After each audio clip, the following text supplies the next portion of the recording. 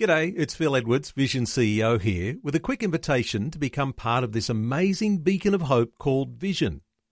Together we can put our love into action to help people of all kinds build or rebuild their lives on the truth of God. Please consider the part you can play during our upcoming Vision-a-thon appeal, remembering that it's your support that makes Vision possible, including this podcast. Life, culture and current events from a biblical perspective. 2020 on Vision. Well, as you know, in the state of Queensland, they're next in line on the list for voting on euthanasia laws. Euthanasia is already legal in Victoria, in Western Australia, and just recently passed the Parliament of South Australia. Queensland will be voting on a euthanasia bill in September. Some insights today from the pro-life campaigner Graham Preston, who leads the organisation called Protect Life.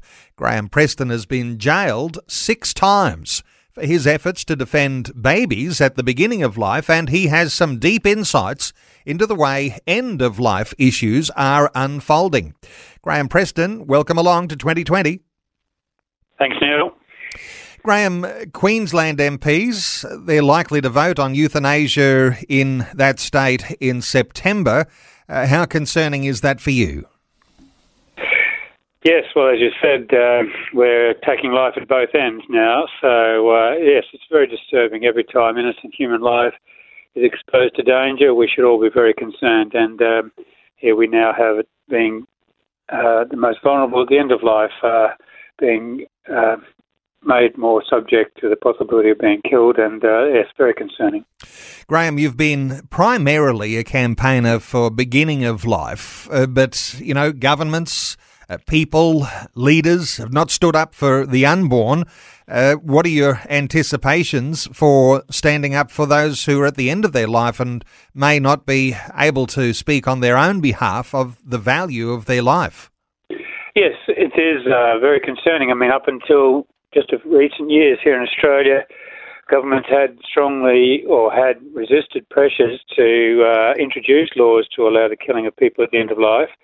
But in a very quick succession over just the last couple of years, each state, as you mentioned, has gone one after the other. And so it is very disturbing that there has been this change of attitude, even though there's been numerous studies over the years into the risks involved with accepting euthanasia. They have now just been ignored and pretended there aren't those dangers anymore, and tell themselves, oh, we'll be able to have safeguards. But history has shown us through countries like Netherlands and Belgium that those safeguards just can't be sustained, and very rapidly things get worse and worse. And it appears in Australia the floodgates are open, already having various states having implemented or in the process of implementing euthanasia laws, Queensland next on the list. You're concerned, Graham, about the way they soften the language to try and make it more palatable for people to accept the idea of killing or suicide. Yes, that's exactly right. In the very wording of the bill, calling it voluntary assisted dying. Now, that just sounds fairly innocuous, but they've deliberately done that because whenever a person takes poison with the intention of ending their life, they're not just simply dying, they are committing suicide, they're killing themselves. And so instead of being honest and saying, you know, voluntary assisted suicide or voluntary assisted killing, they've gone for voluntary assisted dying, as if this is almost a natural thing that's occurring. And obviously, though it's not natural at all, they're deliberately providing poison for a person to take so that they can bring about their death. And in any honest terms, that's committing suicide. And people don't like to think that. They don't want to think, Granddad committed suicide, and so they just talk about dying. And I think the dishonesty in just the language that is used is an indication of how people just don't want to face up to the reality of what is involved here. There's a difference between killing and the idea of naturally dying. You say it's a coward's way out by implying that a person simply dies, almost like it is natural. Yes, certainly I think it is a cowardly thing to do. And if they were, to be honest, they would be prepared to call it what it is. A spade is a spade, but instead they use euphemisms, and that should be indicative to us that there's something going on here that's not right, because if you weren't afraid to use proper language, you would call it that, but they changed the language to try to disguise what is actually being done.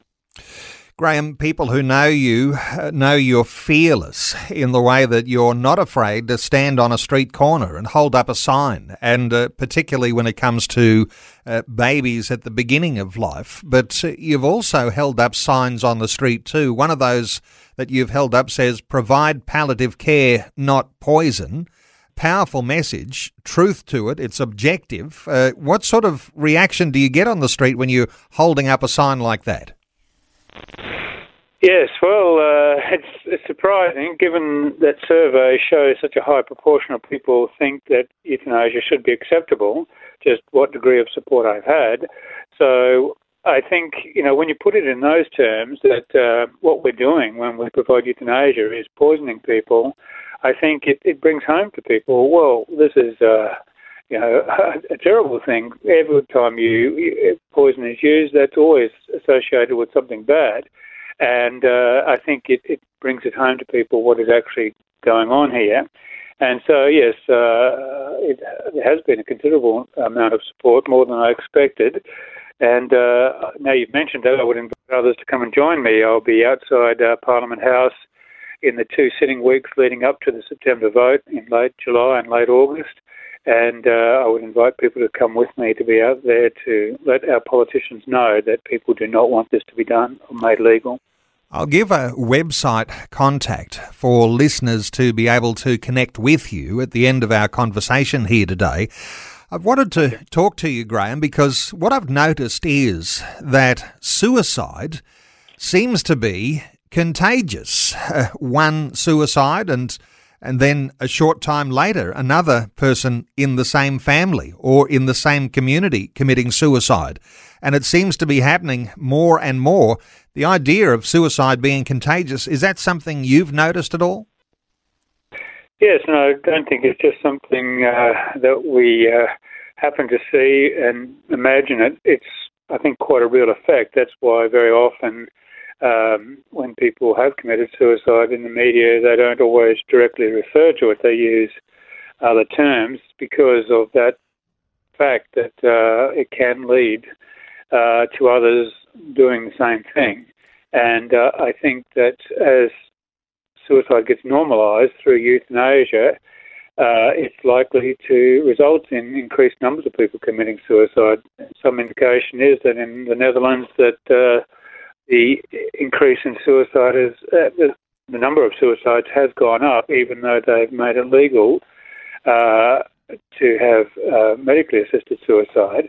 Just ordinary suicide has gone up as well, even though you might think it would go down now that they have legalised voluntary assisted suicide there. But actually suicide numbers go up, and I think it is a phenomenon like you're referring to, that once it occurs, then it puts in the minds of more people, and more people are likely to do it. Changing laws, changing culture. The idea legalising suicide can only soften general community attitudes, and it's what people do when they're facing hardships and days when their mental health is not so strong. It can't be a good thing. It can only be a bad thing. Is that the case? Well, yes, I think that is ultimately the thing that is wrong with euthanasia is it's killing, and certainly from a Christian perspective, to kill the innocent is always wrong, and that person is an innocent person. What we must do is help them, but not by killing them. And so that's why the emphasis must be given to giving appropriate care to people in those extreme conditions. And the fact is that palliative care workers say that when people come and get appropriate treatment, they stop talking about wanting to die. They appreciate the care they get, and their desire to end their lives goes away. And so if we were providing adequate palliative care, then there wouldn't be the demand that, well, even perceived demand, because relatively few people seek it. But if proper palliative care was provided, then there would be this whole thing would probably go away. But it costs money to do that. It's much cheaper to provide poison, and it's very tempting to governments to go in that direction of just providing the poison instead of the care. As you say, killing people is not helping people. And you did say that you've got a particular demonstration coming up in the 2 weeks leading up to when this legislation will be voted on in the Queensland Parliament. That's in September. Your invitation for people to join you on the streets, I'm sure that there'll be some who will say, oh yes, I'm that sort of person who could join Graham on the streets. Others say, I'd never get on the streets like Graham. But what are you encouraging people to do, whether they're on the streets or not, about making their voice known? Yes, well, there's always the usual things of letting your state member of parliament know that you're opposed to this. And so I would encourage people to do that, to contact them, email or post, and tell them that as your representative, you want them to vote against this. And there's only a couple of days left, but there is time. By the 2nd of July, people can put a submission about the bill. And so if people do make a submission about that, it has to be specifically about the bill, not euthanasia in general.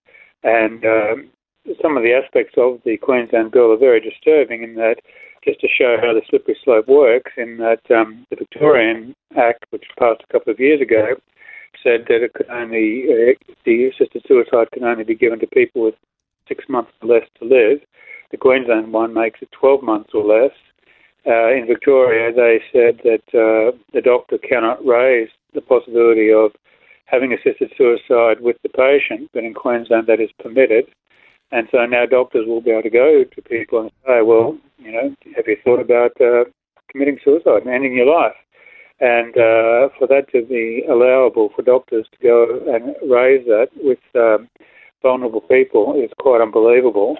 And so those 2 points in particular could be raised in your submission about the bill, that those things must be removed. And,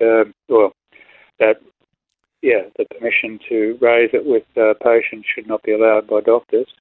So, yes, if people want to do that, they could go to the Queensland government website and just follow the links to committees, and they can find the bill there and make their submission. But it's got to be done by the 2nd of July. Okay, so 2nd of July is a deadline there, and go to the Queensland Government website. You'll find links where you'll be able to make a submission there. For those who want to connect with you, Graham, those who are courageous enough to say, I think I could stand on the street alongside Graham, gives me an appropriate sign to hold up with him, or just stand there in solidarity, connecting with you at protect-life.info. People have stood on the streets with you before, and not everybody has a negative experience. Sometimes it's a very empowering experience, isn't it? Sure. Yeah, yes, and it's encouraging at times. I mean, that's not to say you can never know in advance what happened, but at the same time, I wouldn't let people be deterred. I've been doing it for many years and have survived everything that's happened, so it can be challenging, but at the same time, it is very important that people be prepared to go out into the community and say to the community, no, this is wrong, we must not go down this track. Because if we don't, people can say, oh, everyone thinks it's okay, there's no issues here. They can't be allowed to think that. We must go out and speak up for the defenceless. You're a champion for Christian faith and standing for a pro-life issue because we're made in the image and likeness of God. And Graham Preston, you're an inspiration. You've been jailed 6 times for your stance on pro-life issues, and you're not rolling over here. You're expecting to be on the streets in the 2 weeks in the lead up to the vote that'll happen in Queensland in September. For those listeners who want to connect with Graham, protect-life.info is where you'll find the website, protect-life.info. Graham Preston, always good getting your insights. Thanks so much for sharing those with us today on 2020. Thanks for having me, Neil. Thanks for taking time to listen to this audio on demand from Vision Christian Media. To find out more about us, go to vision.org.au.